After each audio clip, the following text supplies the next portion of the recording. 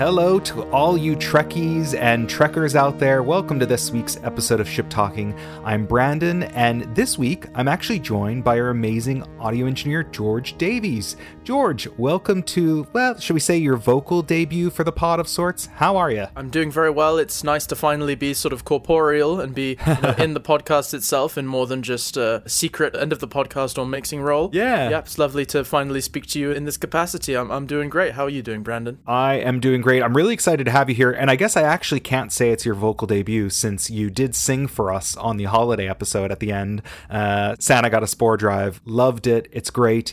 In case anyone's wondering, so Robbie was away last week on an away mission during our guest chat, and that's actually turned into a request for temporary shore leave, and it's very much deserved. He's actually preparing for a brand new endeavor in his Earth job, and he needs a couple weeks to get all settled in. In all facts, he actually got a giant promotion in work. So Robbie, congrats. Spend this time getting ready for it, and we'll look forward to welcoming you back. But George, excited to have you here, and it's going to be a fun episode. Well, the command pips on my collar are already getting a bit heavy, so I hope Robbie's back soon, and I promise I'm not gunning for his job. But, it's lovely to be here. Thanks again for joining.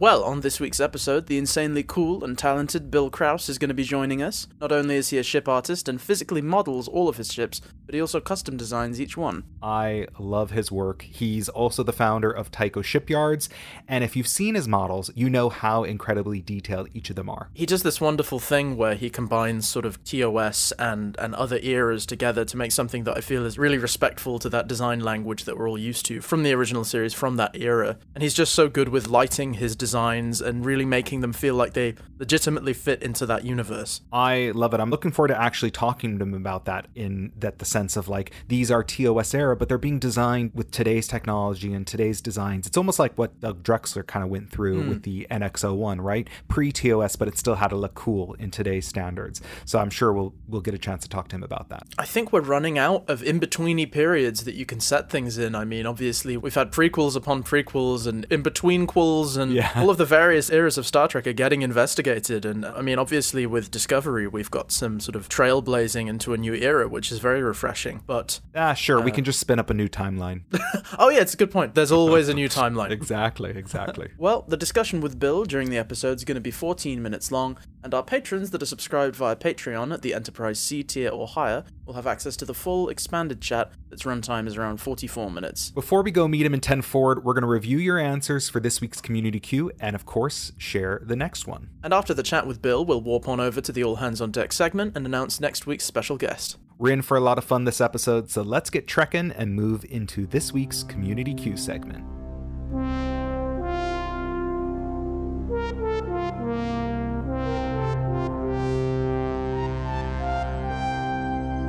For this week's Community Q, we asked you all to think about the cool things you've seen ships do and let us know what your favorite ship gimmick is. I've been really excited to see this one. We've been planning this one for a while. There are so many different abilities ships have, and we've seen, of course, different things, and we continue to see it as new series come out. So lots of fun that I think we're going to continue to see. But in terms of everyone's most submitted response for this week's Community Q, it was actually fitting because Voyager just had its 26-year anniversary from its first premiere, and that was actually Voyager being able to land. So go to Blue Alert. I always personally wasn't entirely sure about Voyager's ability to land, just because there's certain pieces of technology, I think, in Star Trek that we take for granted. Grav plating and the ability to sort of like mess with the center of mass of certain things is one of those. And seeing Voyager land with this huge spoon without a landing leg and then these tiny little landing legs on the ground always made me chuckle a little bit, but it's certainly a very cool feature, and I'm glad that it's carried over into certain other ships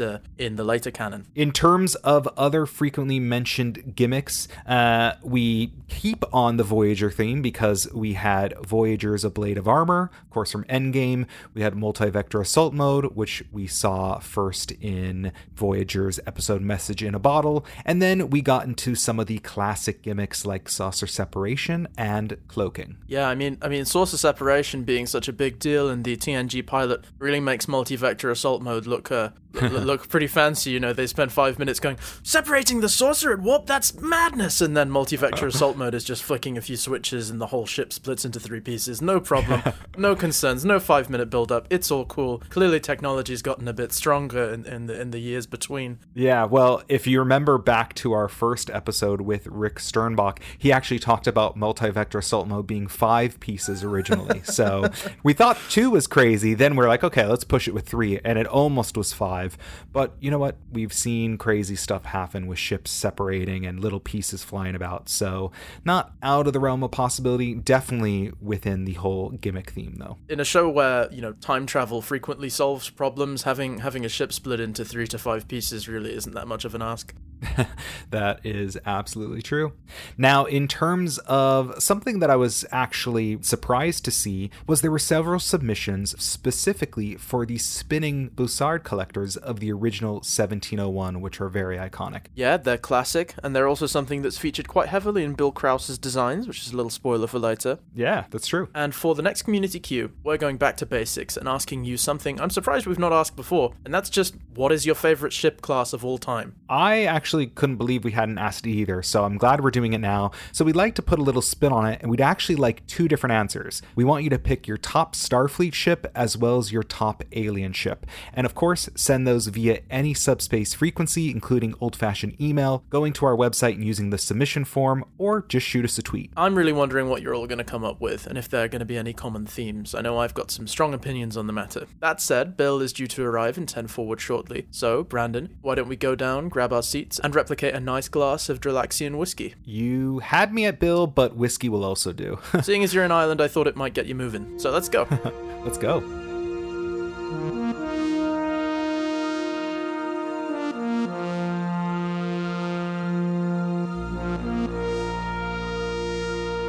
From my standpoint, I have nobody over my head saying, you can't do this.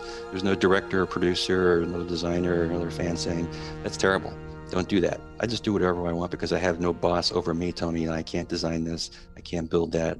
So that's what's great for me, is that the creativity is my only limit. And I'm only competing against myself, I guess I should say. When I design a ship, I'll design, or at least I'll imagine the list of other ships that are in that class, and I'll sign names and numbers for all the ships. There may be like 5 or 15 other sister ships in that that category. Nice. And just for fun, I always do a cast crew list as if this were a major motion picture being shot in 1968 or whatever. Who would be in Hollywood who I would cast as the captain and the first officer? And I would build this chart. That's brilliant. And in case of the Endurance, the captain is Lauren Bacall, cast as Nora Jensen, the captain of the Endurance, and her first officer is played by Paul Newman. All right. Chief engineer is Robert Redford. And these are all actors who would living in the same era. Yeah. Imagine if this were a major motion picture, who they would cast from Hollywood. So this is my own dream team of who they might cast. So those are things I do for fun. But I also have friends who are fan authors who have, one in particular, Dennis Young, who's written a fan novel of almost all of my designs, and he self-publishes these things and sends them out for cost of the printing. But it's always fun to see, his take on, he's being inspired by a design I've done of a ship, and he'll write, a story about it using the actors that I've cast.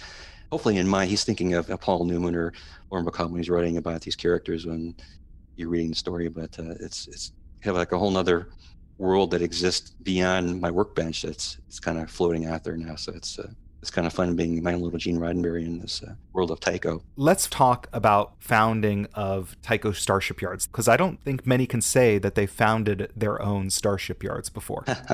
It was just kind of a fictional thing I had to just throw behind the building of my ships to make it feel more real for me, that there's actually a fictional shipyard that's building these craft that I guess I've never been seen before. It's just my own take on Star Trek, and kind of stealing ideas from, of course, other designers and trying to make my ships kind of fit that universe, but in my own version of it. So since I have a workshop and I'm building these things as if they're almost real, I kind of had to give it a name. So Tycho is sort of, it's a play on the 2001: A Space Odyssey. Mm-hmm. I thought it. Okay. So some of my ships kind of use some design influence from 2001: A Space Odyssey. That's cool. Okay. It's kind of imagine a hybrid Star Trek 2001, as if that technology eventually became what you see in Star Trek. So I'm trying to harken back a little bit to the 2001 aesthetic, if you will. I love that. And when you're actually working on your ships, because you have something to liken back to in terms of your own starship yards, you probably feel more immersed.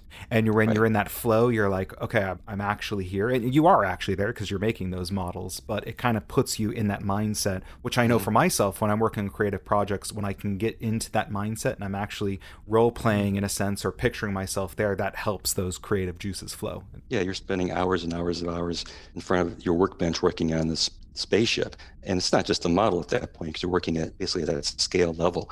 So you're in your mind, you're thinking, well, I'm in the shipyard and I'm building this thing as if it were a real ship, and helps, I think, set the detail level. If you make it seem real in your head, you can try to imply that in what you're working on. So it keeps my mind busy as I'm working on these things for days on end, it seems like. Something I saw in another one of your interviews was you were mentioning how you design elements that aren't going to be seen in the final model, like you sort of lay out some corridors and bridge and consoles and stuff. Working on those features that might not necessarily sort of actually be visible or tangible is that further reflection of that kind of, if I really put myself in there, I will do better work than if I just go, I'm making a ship today. Right, that's the next level after you've designed a ship is once you start placing portholes in the ship, you think, well, where are these portholes? There has to be some meaning behind where they are, and you just can't randomly place them all over the ship because, well, there might impede something that might be behind there. So you're thinking ahead of corridors and deck heights. And so I'll do a kind of a brief sketch of, say, a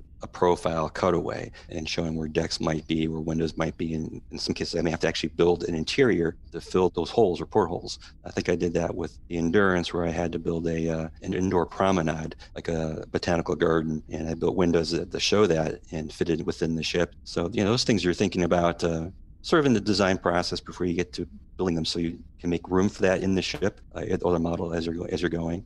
So you're not just putting, like I say, random portals everywhere and just putting light behind it. So there is some thought behind that. One thing I always found a bit odd in Discovery was how whenever you see an exterior of the turbolift, it's in this massive cavernous realm where you can't see the edges of the room. Mm-hmm. And I start thinking about how, I saw a video once that was talking about how the various neck widths of the different Enterprises vary from like 30 feet across to, on the case of like the Enterprise B, it's this massive monster. Mm-hmm. Yeah, it comes into what can actually physically fit in the ship. And one thing I liked about your designs, the hood in particular, was that it takes a lot of the things I like about the Constitution Enterprise, and it sort of puts more detail into what I can imagine going inside the neck and the neck structure as it connects to the sort of bridge module and the saucer section. I can imagine more functional space in there rather than just like, in the case of the TOS Enterprise, you've got these incredibly thin, long rooms that would be in the neck. Right. One of my design, features is that I like my ships to be more compact and sturdy. Look at the TOS Enterprise, and everything's very thin and way out there. There's pylons for no apparent reason way out there, and then the neck is incredibly thin. I think when I'm working in scale, I actually measured out on my floor with tape, actually how wide the neck of the TOS dorsal is, or even the refit. And it's like 20 feet. It's like not even the width of my basement. I'm thinking, my God, how do you fit an elevator and corridors and windows and a space barely wider than my bedroom? So, and this is holding up this gigantic saucer, which is several hundred feet in diameter, bracing that up against the secondary hull. So some of the design ideas, which look great, but in reality, it's like, is this really practical? Yeah. So look at the hood, which has a much shorter dorsal. It's twice as wide, and kind of beefed up everything to make it more compact. Well, it's a battle cruiser, so I thought, well, why not just make it thick? It's basically a hot rod version of the Enterprise, and I just kind of chopped and channeled it, so I thought it looked cool. Talking about workable internal space, the USS Vengeance from the Abrams timeline, I remember people criticizing that at the time. Not, I think having the bridge in like a bubble, it's fine, and I thought it looked like a great warship. But of course, it's got the profile of an exploration cruiser, and I think Benedict Cumberbatch's Khan says, like, designed for minimal crew, only it can be piloted by 2 people. Yeah. I was thinking, wow, why'd you need all that internal space for 2 people? The hangar bay is like several football fields long. Right. With nothing in it. So why are you building all this ship for for what purpose? Exactly. And I forget who was on our show, but they were talking about the original Enterprise, where it was really just the exterior that was created. And then when they had these interior shots, like, we don't know where this actually goes, on the interior of the ship, but we've seen that kind of design shift. We know that ship designers now are shifting to that, okay, we've got to design the inside. And when you're starting that, are you going back to, pen and paper? Are you doing it digitally? Where does that process start for you when you're actually figuring out, okay, I'd like the outside to look like this, but I've got to figure out the inside first? I think it starts like anybody starts an idea just on paper with sketches and ideas to get a flow of line. And it's really about, at least when I'm designing starships, I'm building it as sculpture. It's artwork.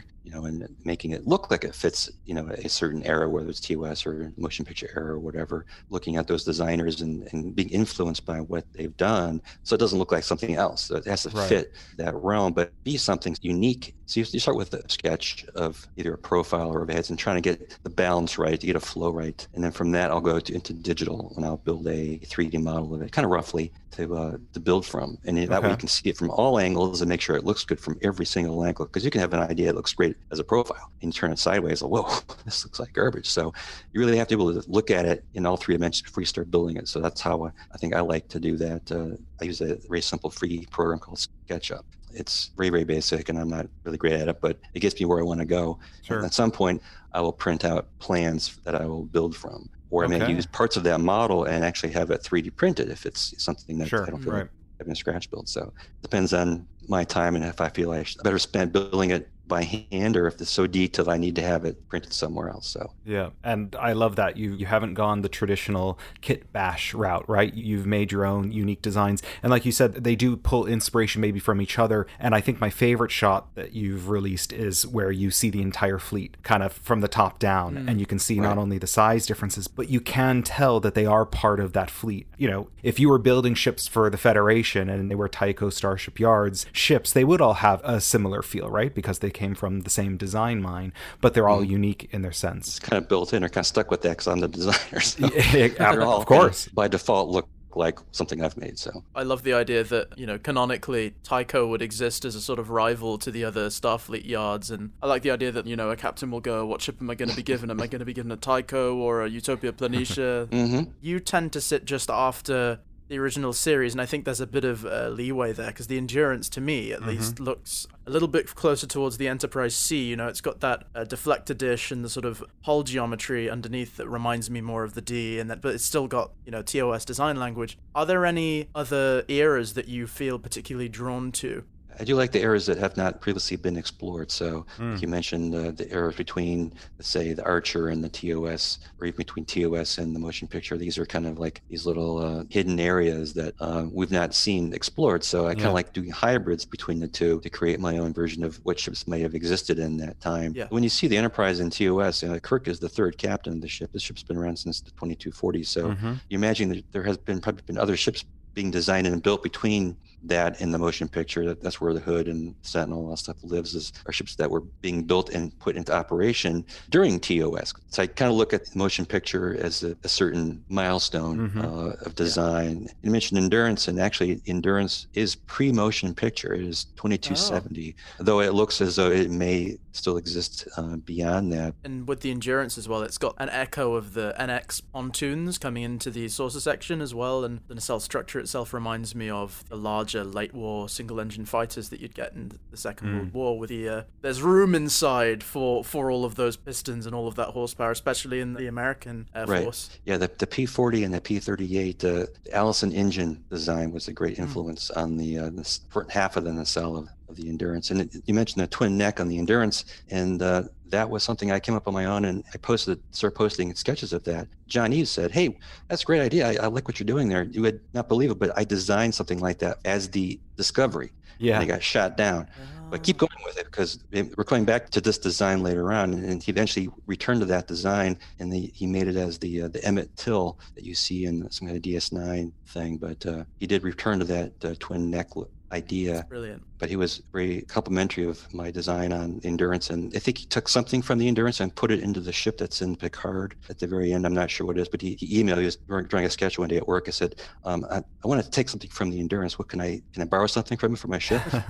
Sure, whatever you want. That's a great compliment. He didn't tell me what it was, but I think it's something to do with the Picard ship. If you look at it, it does have a kind of a twin neck. Yeah, actually, now that you mention it, yeah, the Inquiry class, which we saw as Riker's ship at the end. Right. I don't want to infer that he did indeed use that, but I'm looking at it, I wonder if that's what he did, because it's not unique to having a twin neck on anything, but I'm thinking in my head maybe he did incorporate some of the Endurance into that ship.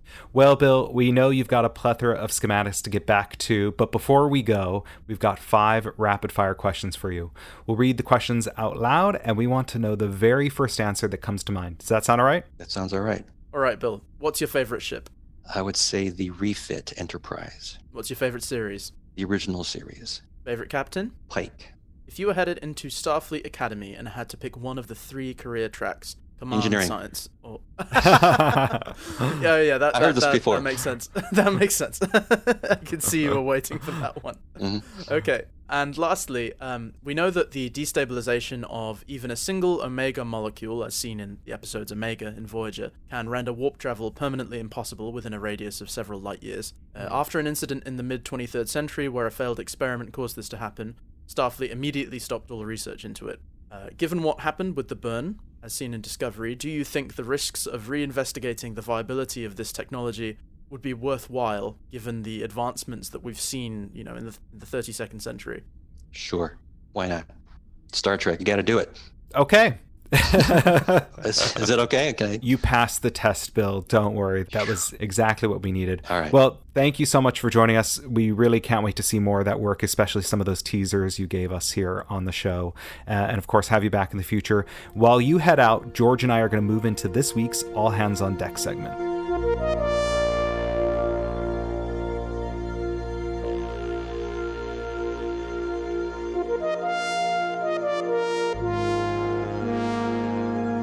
For this week's drill, we visited the shipyards and ran a scenario with all of you. We said, the Federation is retrofitting select ship classes and installing enhanced tachyon beam emitters with the intent of enabling longer-range tachyon detection grids. You're part of the task force that is providing recommendations on what ships should receive the upgrades. Which 3 do you put forward?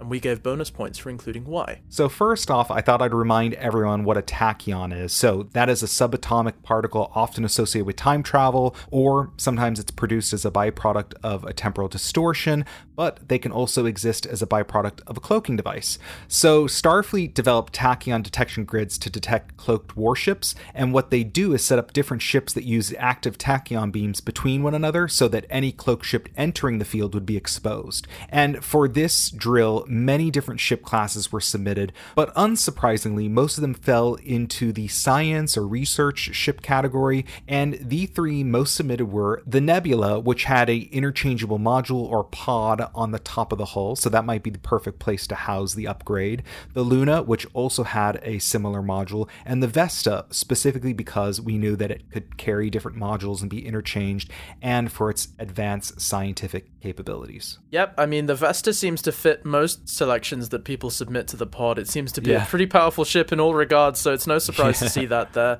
Same with the Luna. I mean, it shares a lot of capability with those TNG era ships, but it's just a bit more modern and it's got a bit more sort of bulk to it, so you can imagine it being in a tactical situation. Makes total sense to me. One of the things that I think is important to remember, that since these are science or research ships, they'd be further out exploring, so if Starfleet was looking to use this longer ranged technology, that'd be perfect for them, right? It'd be very versatile because they'd already be out there exploring, and if they needed to activate it, boom, bounce the beams off one another. They're already out on their other missions that they're doing, and then detect all the cloak ships. And specifically the Vesta for long-range detection, obviously it's got quantum slipstream and is capable of, send 5 Vestas out somewhere to set up one of these grids. They'll be able to do whatever you want and get back before dinner's ready. It's funny you mentioned, because someone did say, I'd send 3 Vesta class ships. They didn't even want to put forward different class ships. They're just like, I'm going to send 3 Vesta. I'm pretty sure it was a troll submission, because some of our listeners know a little inside joke within the Star Trek community, but a couple of them said they'd send out 3 Oberth ships. Well, the Oberth always seemed to be the scientific vessel, which, theoretically science should be nice and safe, so let's send a ship which can't take a beating, barely has any weapons or shields, and then, Europa Earth ends up half inside an asteroid. What do you know? Exactly. Or maybe, it's got that canoe-looking thing at the bottom. Maybe it's done a water landing on a planet, activates its grid, and can detect cloaked facilities on a planet? Cloaked fish, perhaps. And cloaked fish. We'll say that. If you want to participate in our weekly drills, we announce them on Twitter towards the end of each week, so do keep an eye out there. We're coming to the end of this week's episode, but before we remind you of our socials and ways to get in contact, Brandon, I believe you have some news on who is joining the show next week. I do, and I'm very excited to announce that my good friend and previous colleague from my Star Trek Online days, Admiral Al Rivera, is going to be stopping by to talk ship with us. Al is the lead designer for Star Trek Online, and we're going to chat with him about how he brings to life all of the ships you get to command in the game. He's bound to have some fun stuff for us, so you won't want to miss it. Don't forget, hailing frequencies are always open. Head to shiptalkingpod.com to transmit a message, and while you're there, you can check out our merch. We've been starting to get images of people wearing our logo out and about, and we do love to share it, so if you do, make sure to send it in to us. And while you're on the website, make sure to click the link to our Patreon at the top of the page and view all the special benefits we're providing to patrons in return for your support. This includes expanded chats with all of our guests and even the chance to interact with some of them on a daily basis. You can also get in touch by sending an email to hello@shiptalkingpod.com.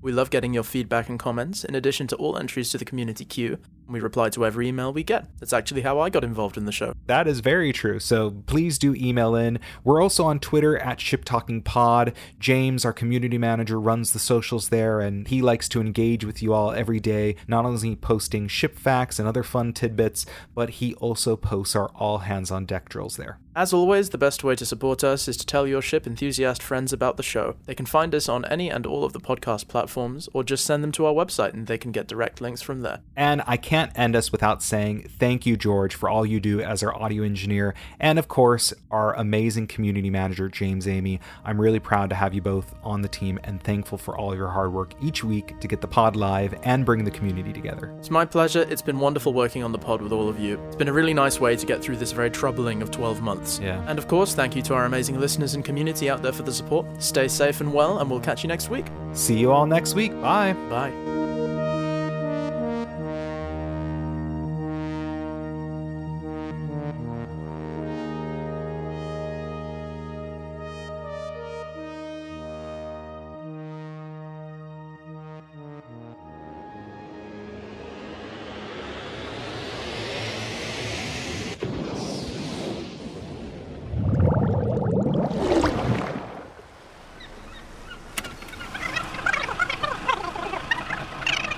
Detect cloaked facilities on a planet? Cloaked fish, perhaps. And cloaked fish. We'll say that.